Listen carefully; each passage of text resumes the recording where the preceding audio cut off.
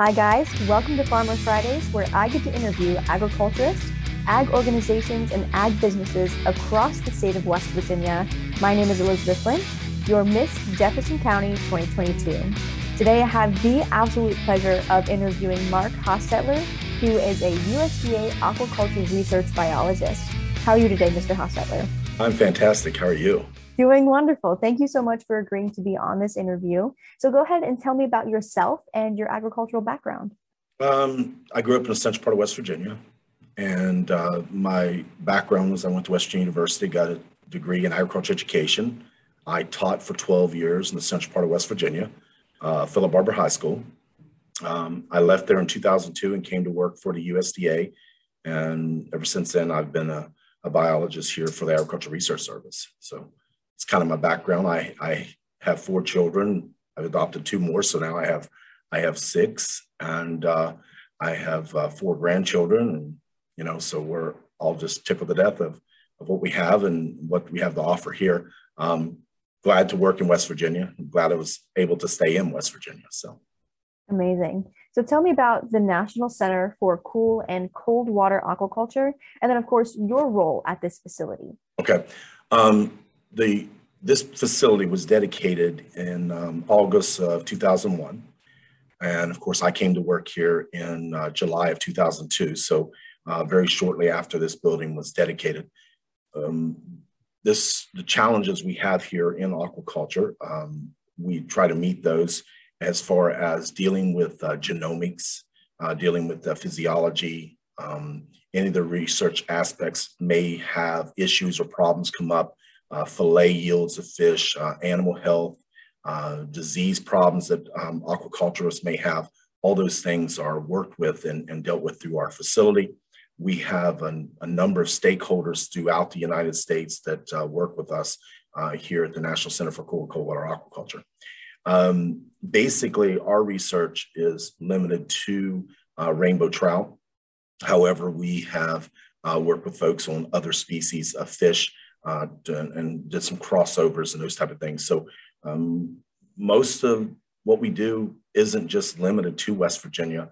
It's pretty, it's nationally open, and we deal with folks from most of the states in the United States. So amazing. And then your role specifically, so you're an aquaculture research biologist, correct? Yeah. So what do you deal with specifically?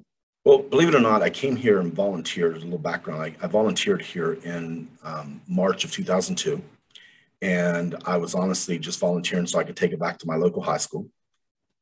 I loved it here. I was offered a position, came to work here in July of that year, and I just worked myself up to being a research biologist. And it's been a blessing for myself and my family. The opportunities here to learn. The ARS is a tremendous agency to work for. They give you a lot of opportunities to advance yourself and give you those skill sets, help you in training yourself and move yourself on. I think this would be a wonderful opportunity for a young person that is interested not only in aquaculture, but protecting our environment, in improving the waterways, being able to use those. So that's been kind of my role here. I now am the supervisor of the broodstock facility we have. So that's kind of where I have transitioned myself into that. And I've been doing that now for about the last 4 years. Amazing. So yeah, and it's a lot of fun. Well, good. So I've been doing a little bit of reading too. By growing our aquaculture production and then conducting research within this field, there are more opportunities for recreational activities and, of course, healthy seafood options for the people of West Virginia. So what work specifically is being done to support the growth of the West Virginia aquaculture production in this facility? We have quite a few stakeholders that we work with throughout West Virginia. Those are individuals that do processing of fish products or aquatic products. Those are individuals that have feed fishing type facilities. So if you're doing a feed fishing type facility, being able to have a wholesome product, being able to have a product that is, healthy for the individuals to eat, being able to maintain that watershed or maintain the protection of it, that's huge in that. So we work with those folks on that. And a lot of times that's hands-on. Other times it's simply us passing on information, being able to serve as kind of the knowledge base for those groups. A lot of farmers don't want you to give the paper. They want to know the bits about the paper. Okay, what best helps me with me dealing with the disease problem I may have? I have a gill disease that's come up. How can I best take care of that, or be able to change those things to make my products grow faster? Because that is something we all want. We go fishing, we want to catch that big fish. I mean, that's the thing, or lie about it, whichever it might be.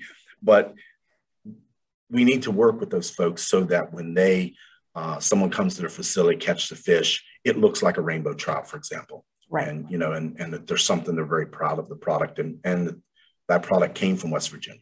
So that's something that I think people that live and work in West Virginia, I think that's something they're very proud of. I think agricultural people are very tight knit. They are people that really just share their knowledge, but at the same time, there's someone that wants to make sure that the product that they give or the product they provide is of the quality it needs to be. Perfect. Right. Now, what is something that the people of our state can do to ensure environmental sustainability at home?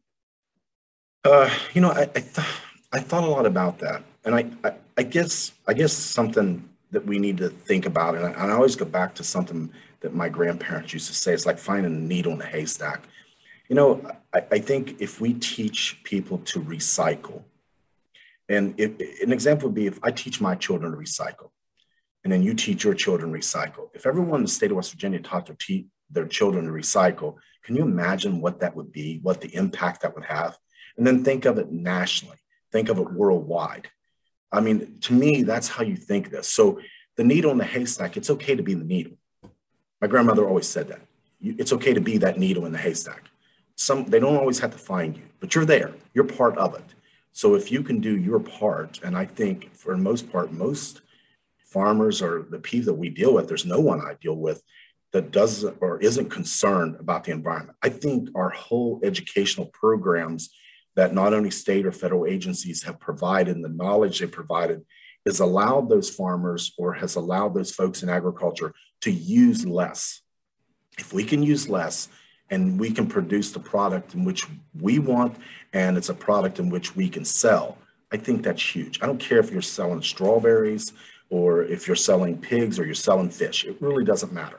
The product in which you're selling needs to be a wholesome product and a healthy for the folks you're selling to. And so many of our people are now finding those niche markets, especially out here in the Panhandle. They're not just selling to West Virginia. I mean, let's face it, we got Maryland, Virginia, other states that come in, Pennsylvania, and they're coming to our farmers markets to buy these products. We got folks that are selling rabbits, we got folks that are selling poultry, eggs, whatever it might be. And there's those people traveling in here. I see all the time, we're talking, 60, 70 miles, and I'll see license plates from DC. Yeah. And they're at our farmers markets. So that tells you they're coming in, they want that product they had, they want what we got. So we need to be very conscientious that we are stewards of the environment, that we want to take care of the environment. And when they drive into our facility, our farmers market or whatever, they see that we're trying to protect what we have, and that what we have means something to us. And they take that back. I mean, so if they take it back to their facility and they see us recycling and they recycle, then you pay that. You may never know that in your life. Sometimes we never know who we impact in life. I've always said, if no one ever becomes who you are because of you, who are you? Someone should always want to be you. You should work to have someone to become Elizabeth, to become Mark, to become John, whoever it may be. It doesn't matter. And that person becomes a biologist, or that person becomes a grad student simply because you encourage them to go do this. They're in aquaculture because you encourage them to do those things. I think that's what we all have as a responsibility. And to me, I think that's all part of protecting our environment, is us passing on that knowledge and that we can do this with less. I think for lack of terms, I think that works very well. That's phenomenal advice. And I really hope my viewers at home that are watching this kind of take that to heart. So thank you very much for sharing that. Oh, you're welcome. You're welcome. what do you think is the most challenging thing about working in agriculture or environmental sciences? Uh, I think the challenges we all have is finding that market that we can move our product. Okay. We know our product's good, but sometimes we have the issues of being able to market it, be able to put it forth to others. We're afraid that somebody won't like it. We really are. We are a group that we will raise something that is amazing, the best tasting strawberries there are, but we just forget to take and promote it and tell people they're the best strawberries that are. Then you go to a local store or whatever and you buy strawberries and you're disappointed. Oh, mine tastes so much better. Well, you know what? If you want rid of yours, get out there along that road and promote yours. All you got to do is give a few away. You won't have a problem selling the rest. So challenges in agriculture are that every day you get up and you're going to be disappointed. Every day you get up, it is going to be a new day and you're going to be like, I got to do this. I love doing this. And that's the big thing is you just need to love what it is. It doesn't matter if it's my job or if it's your job. You have to love what you're doing. You just got to love it in life and keep a smile on your face and move on. I think it's hard sometimes for us in agriculture because we in the past have been a situation where we have a hard time in West Virginia getting rid of a lot of our products. I think that's the hard challenges. And it depends on where you are in West Virginia. If you're here where we are in the Panhandle, not so tough. Sometimes when you go to the central part of West Virginia, it's a little tough. Our market's quite a bit different. So you got to understand your market. There's a big challenge. Understanding that I can charge $3 a dozen for eggs here. You may not be able to charge that in the central part of West Virginia. Understand in the central part of West Virginia, you may not sell apple butter. Over here, you make apple butter, it's going as fast as you can produce it. Right. And you know that. So even though we raise all these apples and we have them all, when someone makes apple butter, you got to run and get that jar. You know, maple syrup in the central part of West Virginia, that's a big thing. So if someone makes maple syrup, you're going to run there to pick it up. Just know your people, know what you have. The challenge every day is to get up, I guess, and go out there and make sure everyone knows what you have. And be glad that you are part of agriculture because we are small. I mean, we all know that. Anyone that's in agriculture knows there's not millions of us around. They're just not. And so 2% of whatever people feed everyone else. And you just got to understand that concept and accept that role and be glad you're part of it. Be glad you're in it. So. Perfect. Now, on the flip side of everything, what do you think is the best part of working in agriculture or environmental sciences? For me personally, I think the best part is knowing that I'm working on something that will change the food industry. I know that when we develop a disease resistant or we develop a better quality fillet, those things will go on a consumer's table and it will better them. Number one, that they don't have to purchase as much. The fillet is a little larger. So therefore, they don't have to purchase 3 of them. 1 of them will take care of it. I think when you deal with a lot of the other agricultural parts, we'll use beef as an example. I think having that quality product that suits someone's needs, there are those people who want them grain fed. That's how they have to be. There's others that want them on grass and they're grass fed. You just got to know which one of those that suits you or suits what you're doing. And just make that product the best you can. And hopefully it is acceptable. It's hard to do that at times, though. It really is. It's hard to get those products to where you need them to be for everyone. And just knowing that, and I think it's a lot. Whether you talk the federal agency or state agency, it's amazing how many agencies are out there that can help with information. Our universities. All of our extension service, and a lot of extension people will get knowledge and stuff from us, or they'll share things with us. You have to be willing to share. I mean, we know this, Elizabeth, that the greatest knowledge you ever have is you got to open your mind and let other people talk. Sometimes my problem is I don't know to shut up, but let people be able to let you know that there is a different way and be able to accept that sometimes I think is a challenge that we have, in agriculture, and especially dealing with those folks sometimes that aren't as willing to accept it. The age diversity that we have, understanding we have so many young people that are in those niche type markets, and you still got the very traditional farmer that wants to stay extremely traditional. There's times that it's hard for that very traditional person to make it in our industry. They have a great product, they just don't have that marketing strategies and things to get rid of them. So they get less money simply because, for lack of terms, they don't have that knowledge, or they're afraid to ask for that or for the help. Because some things, I think the older we become, myself included, you get to the point you don't want to ask for help. You're embarrassed by that. And I think that's the worst thing we can be, is we got to be willing to accept that there are times that maybe the 23-year-old knows more about the subject than we do. And that's the great thing about working for the IRS. There's a ton of young people come into this agency, and they bring a wealth of knowledge with them. And they bring a knowledge of experience from all over the country. And so you got to be willing to open your mind and say, you know what? Okay, I can change. Even though I don't want to change because I've done this for 20 years, it probably is better to do it your way.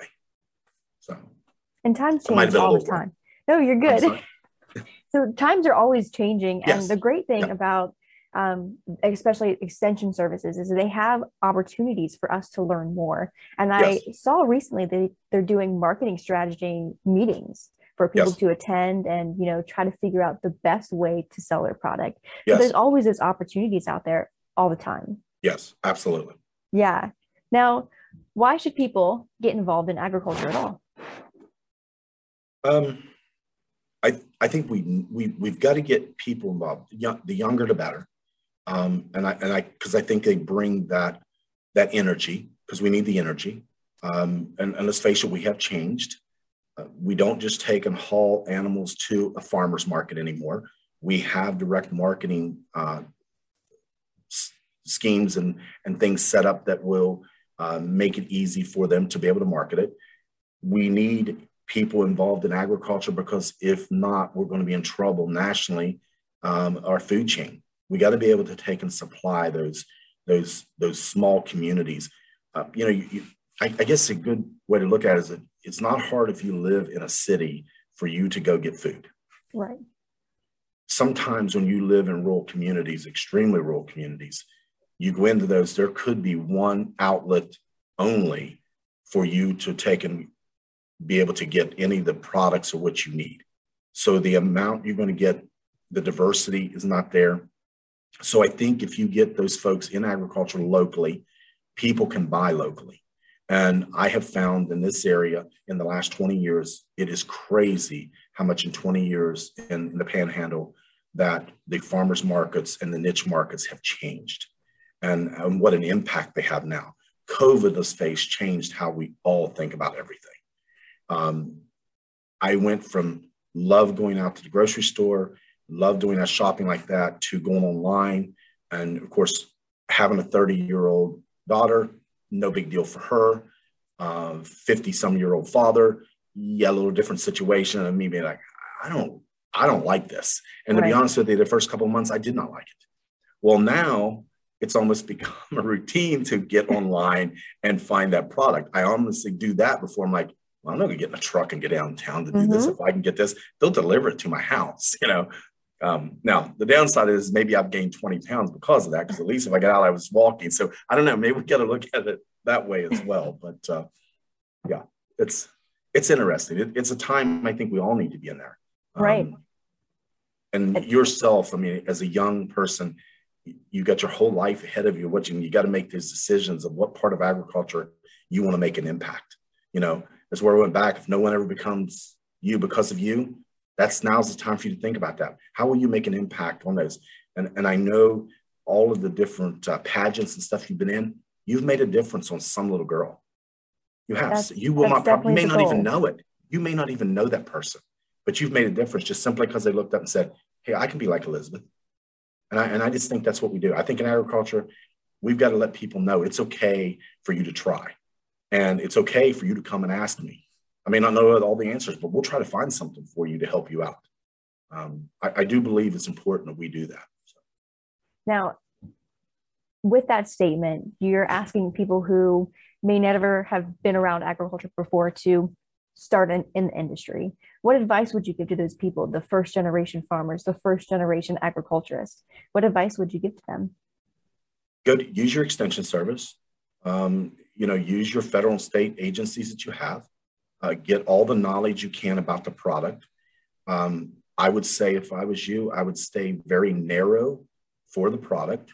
Don't go out and think you can raise 20 acres of strawberries and 30 acres of potatoes and whatever. No, you need to start small, and then you need to take and advance that out and do something you love.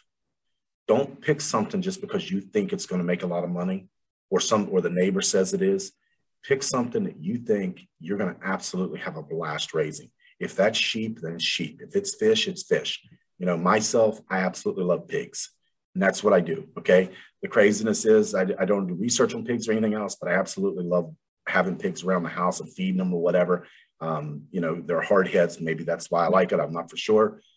But you've got to find that thing that's yours. And you're an equestrian person.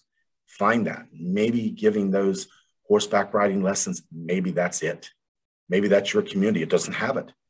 And if you got horses and kids can come and learn and do that, I think that's where you'll build the inners, is getting those younger ones in. And for those young farmers, please, whatever you do, use your extension service. That's what they're there for. They want to help you. They have no problem coming to your house. The Soil Conservation Service, NRS service, none of those have a problem coming and helping you. That's what they want to do. They want you to succeed because it helps them. I mean, okay, here was the success story, so. And if you get up every morning and you love your job, then you'll never work a day in your life. And that's always been a goal for a lot of people too. Absolutely. If there's one thing that you could tell your West Virginians about agriculture, what would it be? Be proud of your state. Be proud that you're from here. I always am. I would never hide that, no matter where I'm at in the country. I'm proud that I work every day in West Virginia. I'm very fortunate that I grew up and was able to go to work, and I've been able to stay in West Virginia. Not everyone can do that. It doesn't mean when you leave West Virginia and you're now living in Texas, it doesn't mean you're not proud of West Virginia. Absolutely. But I think you got to be proud of what you are. You got to, if you're in agriculture, you got to be proud that you promote that agriculture in West Virginia. If you're an attorney in West Virginia, it doesn't matter. It doesn't matter what you do in life. Just be proud of what you are, who you are. Do everything you can for you, your family, God. That's all we are. Life is so short. Don't walk around with that frown. It's just not worth it. It really is not. Now, taking from my favorite speech for our final question today, by E.M. Tiffany, why do you believe in the future of agriculture? Well, I think that's first, that paragraph of the creed. I believe in the future of agriculture, with a faith born not of words, but of deeds, achievements won by the present and past generations of agriculturists, and the promise of better days through better ways, even as the better things we now enjoy have come to us from the struggles of former years. I had to learn that in 1982. It made my heart feel really good. It's why we all, whether it's 4-H, FFA, Boys and Girls Clubs, Boys and Girl Scouts, it really does not matter. What the future that you have or the future that you build will be those people that have impacted your life. My impact of my life was an agriculture education teacher, Dr. Larry Watson from Marion County, still my hero to this day. He impacted my life. He set my life and my future to where it was going to be. I was going to be a Marine. I was going into Marines as a freshman in high school. And by the time the second semester of my freshman year, there was no doubt in my mind that I was going to be in agriculture the rest of my life. So the future, to me, sometimes we don't know that as young people. We definitely don't know that in middle school. I'm always amazed when they ask them, pick your career. What? Seriously? I mean, come on. I didn't come here until I was 36 years old. Come on, pick your career. I didn't even know this career was available to me. Sometimes you don't know that. Mm-hmm. So you've got to take the future and say, okay, it's what I'm going to make it, number one, as a young person. And number two, as adults, we've got to take and direct young people sometimes to help them figure out that if it's what they want to be. You don't have to be. I mean, you may not like agriculture. I don't want to wake up every morning, go out to the barn, feed an animal and smell. That's how you feel. But there's some of us that come to work and okay, our boots are a little dirtier than maybe they should be because we stopped by the barn.